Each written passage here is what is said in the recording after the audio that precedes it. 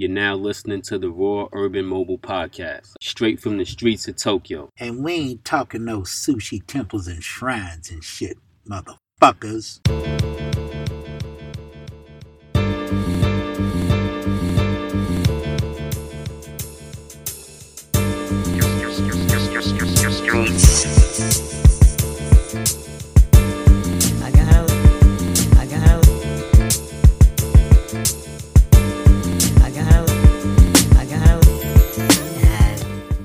Live from the streets of Tokyo, it's the Raw Urban Mobile Podcast, also known as Rump. And we have a special guest. His name is Brian Simpson. What's going on? What's happening, y'all? All right. Introduce yourself to the audience. Man, I'm Brian, a.k.a. B, Big Simp, Some of the people call me Daddy. Ooh, I love it when you call me Big Pop. Yeah. I hope it's the ladies calling you Daddy, not course, the, not the dudes. I'm saying. No, we'll call you Big Simp. Wait, hey, there's nothing wrong with that, though. Yeah. We'll call you Big Simp now. Nothing wrong with the dudes calling you Daddy. Hey, only dude calling me Daddy is my son, man. Oh, okay. Word. Yeah. All right, so how did you get here, man? What's your story? How did you get to Japan? Man, let's say about 14 years ago, came out here via Uncle Sam, by way of the Air Force. Yes, sir, Uncle Sugar. Been out here, ain't never left. Wow. Yeah. 14 years, longer than me. All right, so you came here by way of the Air Force, and why are you still here? Man, this is like my second home, Okay. Spent most of my adult lifehood out here. Okay. Came out here at 18 years old, young buck, not a care in the world, I guess. Mm-hmm. And, as I continue to live out here and learn about the culture, the people, man, I just fell in love with it, honestly. So. Okay. You're balling, right? Man. I do that too. Okay. Oh yeah, we are going to be talking about a little basketball in the house. Yeah. So you are a professional basketball player in Japan. Yeah. Okay. That's what I do. All right. How did that happen? It's funny, man. Let's see. I didn't really play much in high school. I tell everybody. This is my story. Okay. I really didn't start playing or taking it serious until I was like 19 years old. Going back to high school, I was normal. I thought I was normal. Noticed one time a friend hit me up like, "Hey man, you kind of getting tall." Looking in the mirror, my clothes not fitting and shit. So I'm like, okay, I guess I am getting a little bit tall. So, I played basketball on and off, but just for fun. Joined the military, whatever, came over, I kind of discovered that, I had this freakishly athletic ability. So I was like, okay, maybe I should try to do something with this. Okay. So, my first exposure really was, I played on the base team at Kadena, Okinawa. Kind of just start putting in work, start picking people's brains, like, hey, what should I do, what I need to work on, and I just fell in love with the game. Wow, at 19? 19, when I really started playing, trying to play. It's usually kind of late, for people with your skills. Yeah. I done seen the brother get down. Super late, man. Yeah. Yeah, most people, me, I haven't mentioned this on the podcast yet, but I've always been a basketball head. I'm not so much these days. I still love the game, but growing up, eat, sleep, shit, basketabball. You know what I'm saying? So, and I can say, starting at 19, that's a late age, but some people develop fast. Hakeem Olajuwon didn't start playing until he was like 15, 16 years old, something like that. As a matter of fact, I think Dikembe Mutombo same thing. late. Yeah. A lot of guys, especially from different countries that came over and they had that height, they started late. They just had a dude from the Lakers, man, that was playing in the G League. He just got his first start. They called him up, man. Yeah. So I thought that was a inspiring story for people that's out there. And, Yeah, I forgot his name, but yeah, he did. He was like the talk of ESPN for a few days. Yeah, man. Yeah, but it's cool, man. Cool that you came here via the military, but ended up staying here, staying put, and now it's your second home, and then wow, you're playing basketball and what's the name of the team? So going back to my story, man. So I was getting ready to get out. Didn't have a clue of what I was going to be in once I got out the military, man. So went back over to the States. Around that time, I found out through some friends that I had met my 4 years of being over in Japan that, hey, you know, Okinawa's going to be getting a professional team. Maybe you should go try out for them or whatever. Oh, okay. So, again, I'm back at home. Don't have no money. I'm just chilling, trying to, you know, figure out what I want to do in my life.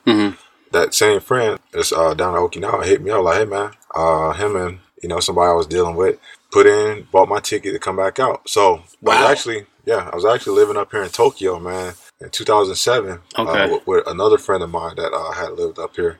You know, went to these tryouts for, back then it was the BJ League. So I went to, I think, like 2 trials, and, you know, I think I did okay. Then next thing you know, I got a phone call from like the GM. He was like, hey, man, what you got going on today? I was like, nothing, chilling. You know, I was playing video games. You know, again, still young. Not things that young people do. Yeah. So, like, I don't know. You know, I'm just going to chill, hang out with my friend. You know, maybe we'll go out later. All right. He said, okay, cool. So then he called me back. He's like, hey, Brian, are you going to go to the draft tomorrow? I'm like, nah, I don't plan on it, you know, because I didn't realize it wasn't a really big deal to me. I'm like, okay, whatever, you know, I try it out, you know, if I make it, I make it. If I don't, well, you know, I go back to the States and, you know, I'll do whatever. So he's like, okay, cool. So then he called me back 3rd time, and now I'm kind of like a little concerned, or, you know, like what's going on? Yeah. He's like, you know, I think maybe you should go. So, you know, like I hit my friend up, and I'm like, yo, man, like they want me to come, and, you know, I don't have nothing to wear, so he took me, my boy Tosh, you know, shout out to him. He took me to the BX at the time, and, you know, helped me buy some slides. You know, we fixed me up a little dress suit, and I went to the draft that next day, man. So it's the Japanese Pro Basketball League draft. Yeah. So back then it was called BJ League. Now they call it the B League. So they got different levels. Okay. Yeah. So went to that draft day, man, back in 07. Room full of dudes, like, you know, prospects, guys that wanted to play, you know, just trying to live their dream, you know. Out of, like, I want to say like maybe a couple hundred people, man. They might have called like maybe 10 or 13 people. Man. Oh wow! So it wasn't that many then. Yeah, and I was one of those people, man. Like, shocked the hell out of me. Like, wow! I was like, holy fucking shit! Like, this really happening. Yeah. You know? So did it shock the hell out of you because you didn't feel that you were good enough, or it just shocked you that, you know, what shocked you? I think the biggest thing was, like, you know, I just couldn't believe that it was happening. Like, I tell people all the time, man, you know, like, chase your dreams, you know. They come true. You know what I'm saying? I had decided, like, a while back, before I got out, I'm going to start training myself to, you know, I want to be a professional basketball player. I told myself that. I said, this is what I'm going to do. So, you know, I was waking up at 5, running stairs. I was running in the water. I was swimming, running on the beach. Wow. You know, putting in the work in the gym. In that one moment, man, like, all that shit paid off. That's why I said I was shocked. I was like, they called my name. So I was like, you know, this is for real. This is what I'm about to be doing. You know, like, you got people that work all their lives to play professional ball. And, you know, it was happening to me. Oh, so I guess the shock was more of, wow, I made it. Yeah. It was all happening so fast. Yeah. I could. Yeah. I think sometimes when you put a lot of work into your dream, and then when it happens, like, you know you're good enough, but at the same time, when it happens, it kind of still catches you by surprise. It's like, damn, it did. It did, man. Wow. Yeah. So is the draft anything like the NBA draft, like in terms of formality? Yeah, I mean, kind of like they do theirs like differently, man. Like, I don't know like how it all works out, but they have like, we were an expansion team that year, so it was two expansion teams. It was us and Fukuoka. So they got like the top 2 pick. They picked another one of my friends, his last name Takashi. They picked him first, and dude could play his ass off. Fukuoka picked up a veteran dude that had been known around Japan, mainland Japan, the Kyushu area, and he was really good. I know him. I know both of them. I keep in contact with them to this day. And then like it went off into like these subcategories, something that I really didn't understand. I still don't understand it to this day. But I want to say I got picked up like maybe 3rd round, something like that, and you know, it just worked out, man. So, was it like you go to this place or something? Yeah, they had like a venue, and is it in Japanese? Everything was in Japanese, man. They got the league commissioner was there. You know, like a lot of people that was associated with the league was there. And, you know, it was kind of like, you know, what y'all see in the NBA. Like, the commissioner, hey, with this pick, you know, the Ryukyu Golden Kings pick, Brian Simpson, you know. So I had a small profile at the time, man. I had played the base team. The base team. And then I was playing out of town with a couple teams in Okinawa, you know, like a team called the Stones, you know. And that's like family, man. Those people, they have been there since day one, man. So, like, for me to make it to that league or me to make it to that level and have, like, the base team and a club team full of, like, old guys that, you know, had kids and, you know, we interacted, like, going out to izakayas or, you know, I'm going like their wedding parties and things like that. It's kind of like a big thing for me, man, because, you know, like they had watched me grow into this person that I was becoming at the time, and they kind of got recognition for it. You know? Oh, that's good. Yeah. I was proud of that, man. Yeah, they all contributed to your success. Yeah. Word. So describe that. Describe what happens after, man. Okay, so as far as like getting into the training and yeah, man.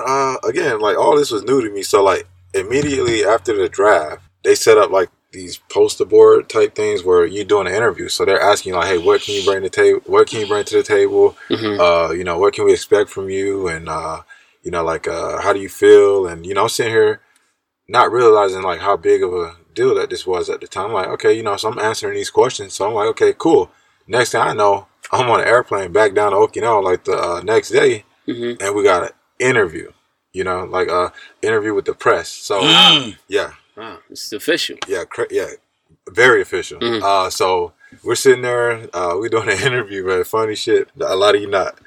We're sitting there doing an interview, man. You got all these cameras, people asking questions, and then they get to me, and I just froze. I didn't know what to say. I was looking, had that look in my eye, like, man, what the hell is going on? Like, who are all these people? Pinching yourself and shit. Did you have to respond in Japanese? Or they responded in English and they translated? Yeah, we had a translator, man, and everybody was just kind of looking at me because I was just like, all the cameras on Brian. I'm like, man, I was shook a little bit, a little nervous at the time. And you know, like I'm like, man, this is for real. You know, it's real deal. You know, the exposure. You know, like being on TV, doing news conferences and things like that, man. So you know, like my first interview didn't go too well. Gotcha. I put it to you like that. But now you're more confident and used to it now. Yeah. Like you can say that, man. Like I learned just to like, you know, just relax and you know, just be you. You know. Okay. So at that time, you maybe felt that you had a lot of pressure or responsibility, you know, and of course, Japanese looking at the big brother, saying, "Oh, I know he's good. I know he's good." So did you have all these expectations rolling through your head? Yeah, man. Like I gotta go out here and you know, people are gonna pay to come watch me play, and you know, I gotta make sure I'm in the gym. I gotta make sure, you know, like I stay in shape. I gotta make sure, you know, like continue like to put in the work that got me to like this level. So yeah, all that kind of like set in at that time. Now the Japanese are, I guess, generally known to be hard workers. We had an episode not too long ago with our friend Gabriel that talks about how the work ethic of Japanese sometimes can be a little over the top and kind of affect your life and affect you physically and emotionally. But talk about the work ethic in basketball terms. Okay. Well, for Japanese is. Yeah, they're some of the most hardest working people ever. Us being American, whatever, you know, we focus mainly on ourselves. Like we can get in, you know, we get it in our mind, like, hey, we're gonna get in the gym, we're gonna put in our own work, man. But as far as like how they approach it, man, they're tedious, man, and how they prepare. Like showing up, you know, like prior to practice, you know, like you know, getting in the conditioning. Yeah. You know, like making sure that they got the fundamentals down. I'm talking about like things that, you know, we were doing like in high school. You know, these are things that they do every day. You know, so like I'm learning each and every day. Another thing, like us as Americans, we focus a lot on, you know, like just make sure that our game is tight, making sure that we get ours. Yes, and they're not that way, man. And they're a team first. You know, they're all about the team. So like their preparation, man. Like I think they were mentally, man. Like they were super strong. You know, they kind of knew like what their role was. Nobody was like, "Hey, I'm going to be the man." They was like, "Hey, this is my role. This is how I can make the team better, and this is how we're going to go out and do things." And, that was their approach to the game. Mm-hmm. I think, culture, even when you talk about things like basketball and work culture, generally culture reflects other aspects of life, right? So they're hard workers. It's all about the team. It's all about the family here in Japan. It's all about us and not I. Right. So I think that reflects in the basketball culture. Oh yeah. Yeah. Oh yeah. No doubt. Yeah. Oh, okay. Yeah, and it reflects like that in their community. You see them all out there. Yeah. Everybody's out there with brooms and everything. They're cleaning up the community and everything like that. So did you think it was like? I mean, I understand you respect their work ethic, but did you think it was like? Let me see. How do I say? Do you think it was like too regimental, too strict, or was it like a little less? Americans were more carefree and a little bit more relaxed and laid back. Yeah, I guess I got two sides to this. So one thing I will say about playing basketball in Japan is like anything that they do in life, period. Whether it's basketball, whether it's working at the store, whatever, man, they're gonna be the best at it. And I respect that. I added some of those, the ideals, like to my life, like how I live my life and how I go about doing things, man. So they're going to be the best at it, no matter what the job is. Going back to like, me being American and, things like that. There were some times where we kind of clashed because they have their thing where, they got their senpai kohai thing. Yeah. And that's one thing that some of the Americans that were on the team that our first year, we used to kind of like get on one of our point guards about like, yo, I understand like he's your senpai, he's older than you, but if you got a play in your head and you think it's gonna work, or if you think that situation where you can be aggressive and score, don't defer to him, man. Yeah, it's fucking basketball, man. Make the right play. Yeah, Yeah. So as I got older, I kind of understood it, but at the same time, like, I think it shouldn't really apply in sports. Exactly. You know what I'm saying? And for those who don't know, senpai means just the senior person. Yeah. And generally that term is, well, it's used in all aspects, but you'll hear it a lot in work culture, Japanese work culture. But yeah, like, as he was saying, they have that senpai structure in Japanese basketball culture as well. So like I said, the thing that was like I guess the most messed up about it is like you could have a good player that's younger that holds back because like again he chooses to defer to the older teammate. It's like a respect thing. And it's like I get it, but at times I didn't get it, especially like real game situations. Absolutely, yeah. And this is this is what we talked about in a previous episode is in their work culture, which I guess reflects the basketball culture. It's so black and white. It's so by the book. Yeah. There's not much room to be flexible, and like you said, if you feel this guy can't guard you, you just go at him. Right. Every time you get the ball, it's they have a more team based concept, right? Of basketball. So in other words, if the other guy's hot, just like Americans, we'll feed him the ball. Oh, no doubt. Yeah. But you're saying Japanese may. They're gonna think about it. They're not thinking about that. Or the person who's hot may not go into the huddle and say, "Hey, look, feed me the ball." No, not at all. Yeah. And so maybe that can maybe that type of attitude that they have. Yeah, it's good. I guess as far as getting your fundamentals and everything down and understanding the team concept. But now when you're dealing with grown men and you're dealing with like you say, the flow of the game. You're trying to win a game. The flow of the game. Sometimes you just have to let creativity set in, and sometimes you just have to throw the playbook away and just let it flow. And so you're saying that they don't. Yeah, and like I said, that was back then. Like I'm pretty like basketball is kind of like it's taking off in Japan a little bit. So I'm pretty sure like some things are changing. Slowly but surely. That was just my experience like early on in my career. Gotcha. So, one more thing about that did you have to go out and eat with the team? Man. Or was it one of them things where the boss say, "Hey, we're going out with the boss"? Yeah, man, but I got plans with this girl. No, got to go out with the boss. Nah, man. We ate out a lot. And, Nomikais, drinking parties, everything, man. Drinking parties, like Tabi Hodai, everything. Strip clubs.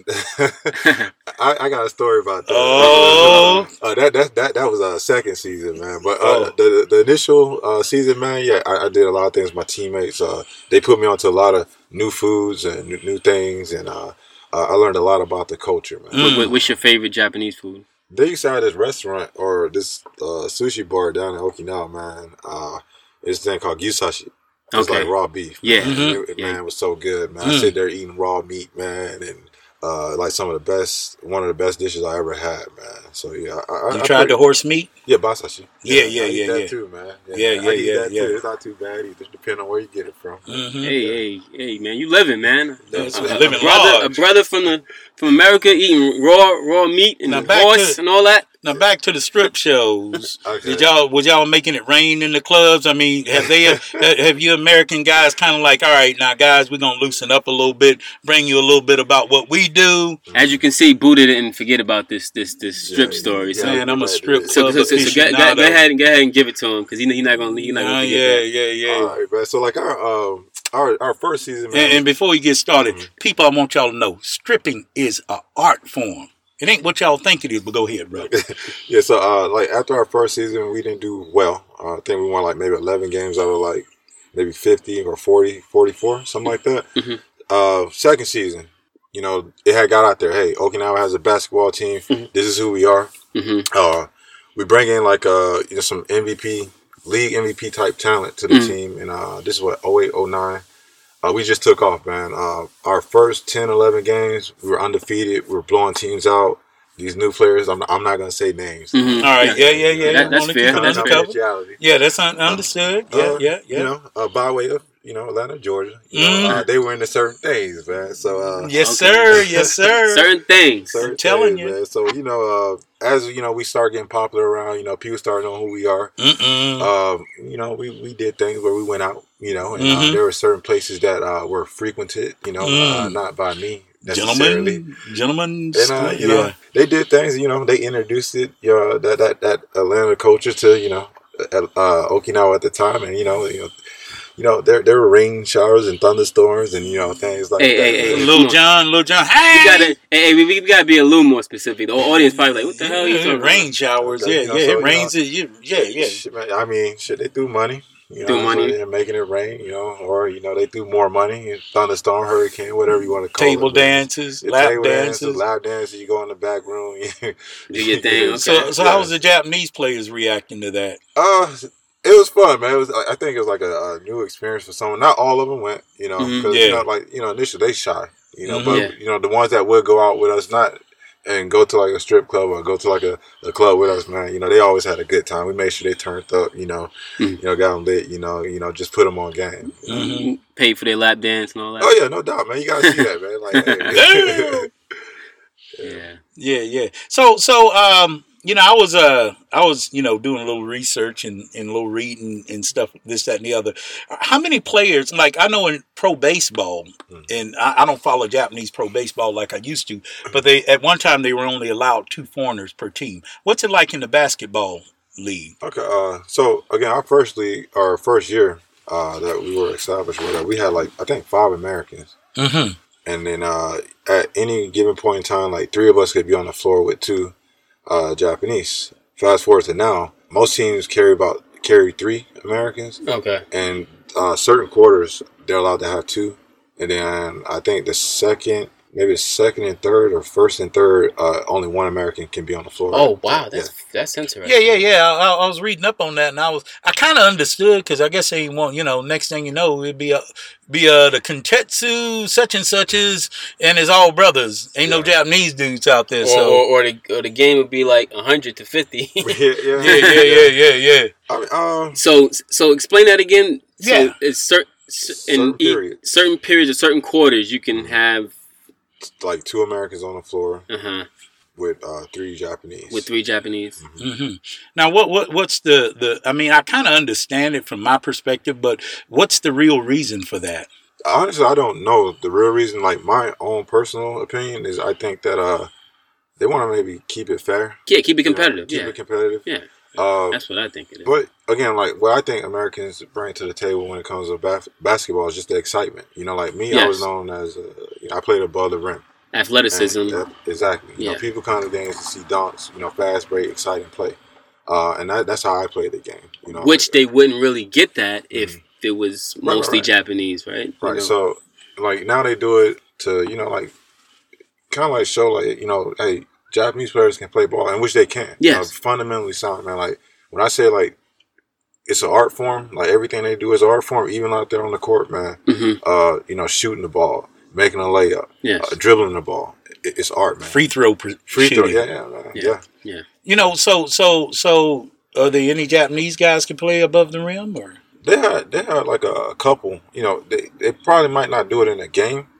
But, you know, like maybe like a dunk contest or like an all-star type weekend, you might see them get up. Like somebody like, you know, kind of like how they do in the NBA. Like, gotcha. People move out the way and like let them do what they can do. You know? Why wouldn't they do it in the game? Some of them don't have that confidence. That confidence. Yeah. You know, it's like they have to have it clear, or they have to feel like, you know, they're gonna make it. Like nobody wants to be embarrassed. You know, like. Do you think also it's kind of like a how should I call it? Like if they got into the whole trying to be fancy, trying to put on a show, it would go away from the team concept and make it about them. Yeah, you think that's what it is? I can agree with like that. Showing off, I guess. Yeah, and again, like you won't really see it often unless it's like a special occasion. You know, okay, like, where they might, you know, do some one-on-one ISO type things, and most of the time you see it as like doing like an all-star weekend, like where they're just having fun. You know, nothing's on the line. So nobody's like out there like Kyrie Irving showing off the handles a little bit. Nah, not really, man. Like I said, I think that they keep it simple. Okay. You know, you might see like a crossover or something like that, but it's not to where boom boom, I'm about to embarrass you. It's like, hey, I'm finna get to the basket. I'm either kick it to the corner. I'm about to make a layup. Gotcha. You know? Something like that. So their culture is you know, it's a reflection of their culture. Yeah. Pretty much, so to speak. Yeah. You know, going back to the like training and stuff. Pretty sure you know Stephon Marbury, right? Yeah. Played ball in China all these years. Yeah. Hall of Famer in China now. They love him over there. Yeah, he's big time. Yeah, he got a statue in a museum. I mean, I follow him. I was a big fan of his when he was in NBA. And plus, the brother didn't try to, you know, break the average person with his, you know, high price shoes and shit. Yeah. Him and Shaq. That was the brother. Yeah. What I like about his story too is, of course, his NBA career ended, you know, bad, and I'm not gonna go all into that. But I liked his journey, his like, you know, self improvement, and basically getting his life back. You know what I mean? Making a comeback and doing it in China. And I think it kind of reminds me of you having a cultural experience, you know, improving your life through another culture. Yeah. You know, and that now you have a different aspect of life. And it's, you know, of course, I'm pretty sure he would have loved to stay in the NBA and win a championship there. Yeah. But I really think he has a beautiful story. Yeah, it is. You know, with his life in China and winning championships and, you know, businesses and all these different things that he's doing out there. But one thing he said, too, about the league in China was that he said a few things. He said it's getting a lot more competitive and talented than people might think. Yeah.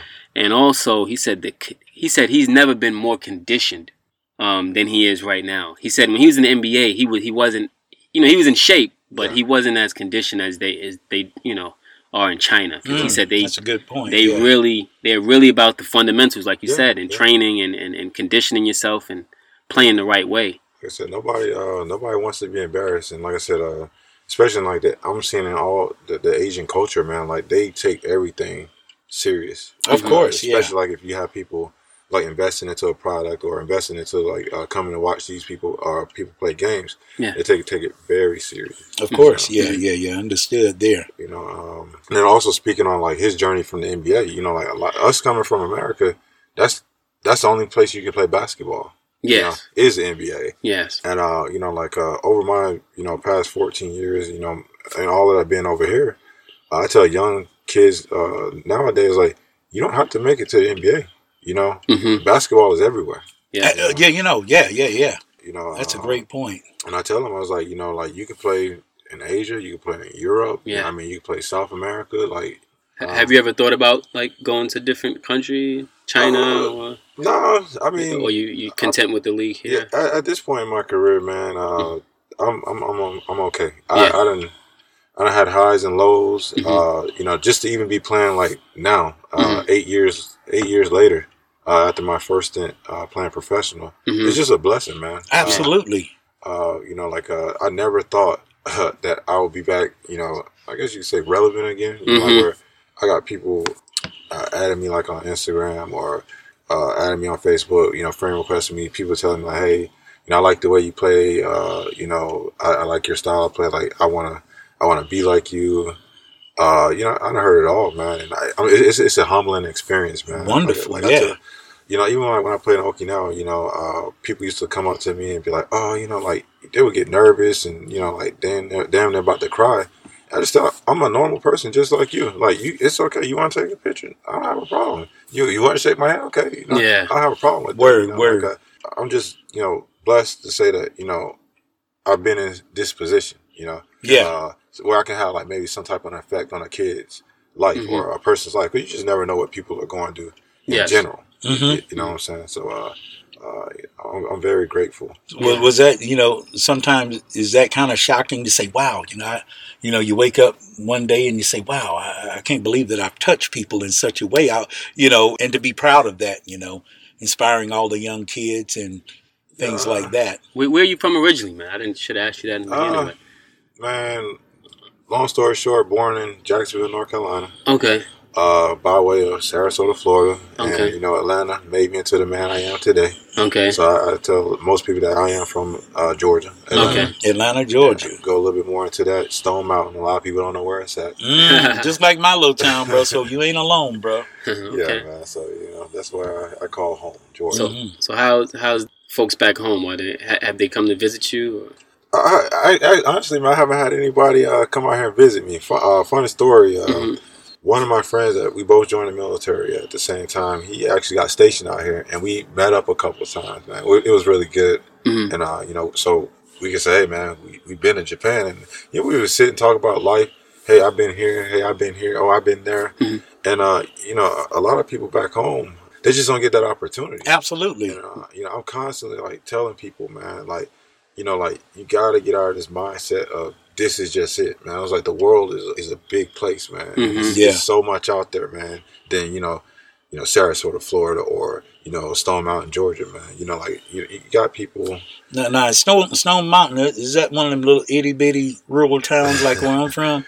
Yeah, it is. A lot of them people like that don't like them long plane flights, bro. A lot of southern folks scared of them planes now. Yeah. That is true. Yeah. We can let them know they got a soul food joint over here, but anyway, yeah. So, how long do you feel that you could keep it up?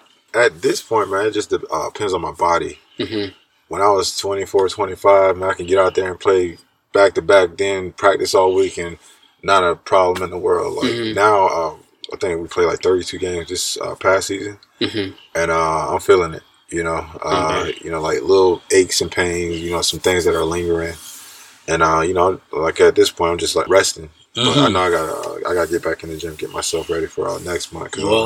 It's gonna be another long couple of months. Well, they say Father Time is undefeated, but maybe you could, do a little research on what's that brother Vince? What's his name? Playing in the NBA? Vince Carter. Vince Carter, Ginobili. Man, them dudes 40 years old, still kicking it, man. So you might want to find out what they eat, man. Because they, Vince still could dunk every once in a while. You know what I'm saying? So, have you played against the Saitama Broncos? Are they in your league? Yeah, I played against them. So, do you know Coach Samir St. Clair? I met him. I don't know him personally, but I have met him in passing, yeah. Okay, cool. Yeah, because I've never met him personally. I follow him on Instagram. And shout out to Coach Samir. A friend of mine, Baye McNeil, who's a columnist for the Japan Times, recently wrote a story about St. Clair. Right. Samir St. Clair. It was a nice story. You can check it out in the Japan Times, or I'll send it to you after this. Yeah, no doubt. Yeah. So I was wanting to ask you. I was like, I'm pretty sure he's come across or played against his team. Like I said, real friendly guy, man. Like I got nothing but positive vibes off of him when I met him, man. And he's real big on like watching his players succeed, or wanting for his players to succeed, man. So I respect that, man. It's not a lot of coaches that I ran across that had like passion like he had. Gotcha. My second Actually, all my coaches, man, are phenomenal, man. They're passionate about the game, man. But like for him to be a foreigner, an American, yes, over here like coaching, like he's passionate, man. And, yeah, I can respect that. Now, speaking of coaches, what year did you start playing pro ball in Japan? You said 2007. I had my first photo exhibition at the Pink Cow, and then during that month, Black History Month, I met Kobe Bryant's dad, who was over here coaching. Yeah. Did you ever run into him? I ran into him, man. Man, that brother got a handshake. Hey, shout out to Kobe Bryant's daddy. Yeah, man, that brother got a handshake that would break your hand. Yeah, Oh, you met him though? Yeah, he tall as fuck too. Yeah. He's like 6'9" or some shit. Yeah. I want to say there was an article a long time ago that he put out, man, and where he kind of like raved about our team and some of the things that we were doing because we were up and coming, man. And, so he was coaching while you were playing. Yeah. Yeah, he was nice. Coaching. He was coaching. I forgot what team. Tokyo Apache. Yeah, Apaches. Yeah. A funny story, man. Like we had never beat that team, from our existence in the league, man, and ended up playing them in a championship game. Won our first championship beating them, man. Oh, yeah. We had never beat them. And Kobe Bryant's father was coaching? Yes. Oh, wow. So, he probably don't want to hear your name. Yeah. Man, like I said, man, I was just a role player on that team, man. Just riding high, man. Okay. It was a real team. It was like a family, man. Like that year when we won, it was a special year. I had my daughter that year, man. Oh, man. I never forget 2008, 2009. So you won a championship, had your daughter, and won a championship against Kobe Bryant's dad. Yeah, he's a cool brother, man. When I met him, we was talking. As soon as I said I was a Lakers fan, he said, "You better be." So I met him at a joint called the Pink Cow. As a matter of fact, that was back when it was in, I think it was still in Shibuya at the time, and things like that. But I just want to know if you guys pass ever cross. Yeah. And by the way, for the audience, if you didn't know, Kobe Bryant, he actually got his name from Japan. His father, that's true, liked Kobe steak, Kobe beef, and Kobe is a city in Japan, so it's pronounced Kobe. Yeah. But in English we say Kobe. American, we say Kobe. So Kobe, Southern folk, Kobe. Yep. Okay. Yeah, word, so what's any goals you got in the future as far as basketball? Yeah, you ever thought about coaching? Win another championship, I guess. Maybe. No, again, at this point in my career, man, 27 to maybe 34, 35, that's your window, At this point, man, I just want to teach, man, just, spread or pass on any advice or any experiences that I've been through in basketball to the younger generation, whether it be American, whether it be Japanese. I tell kids all the time, I got a tattooed on my chest, Yume Jitsugen, dreams come true. Yeah. I tell them, no matter what you want to do with your life, man, if you put your mind to it, you put in the work, man, your dream will come true. It don't matter what it is. So, I just want to pass on any knowledge or things that I might have encountered in my career or in life, man. Not just basketball, but just life, period, man. Just be as positive as I can be. Yeah, and to piggyback off of what he said, right? I happen to be in the gym, and he does his shoot-arounds, right? Brother rarely misses a shot, but anyway, during the shoot-arounds, you would I don't know whether you remember this. It was about maybe 7 or 8 o'clock, and you were ready to leave, and it was his brother and sister. Playing. Yeah.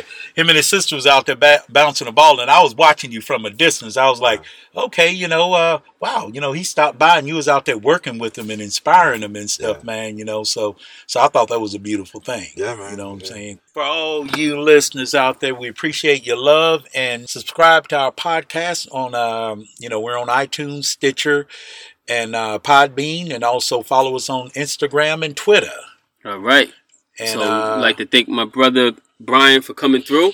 Yes, sir. Oh, yeah. Shout out your social media thing before you go, so people can know who you are. Y'all want to follow me? I'm on Instagram, BSIM, BSIM32. Facebook, you just put my name in, Brian, BRYAN. A. Simpson, and you see a picture of me with my son, and you see my daughter in the background, man. Family man. I just do what I can, man. Yep. All right. Thanks for coming through. No doubt. Appreciate you. Raw Urban Mobile Podcast. We out. All right.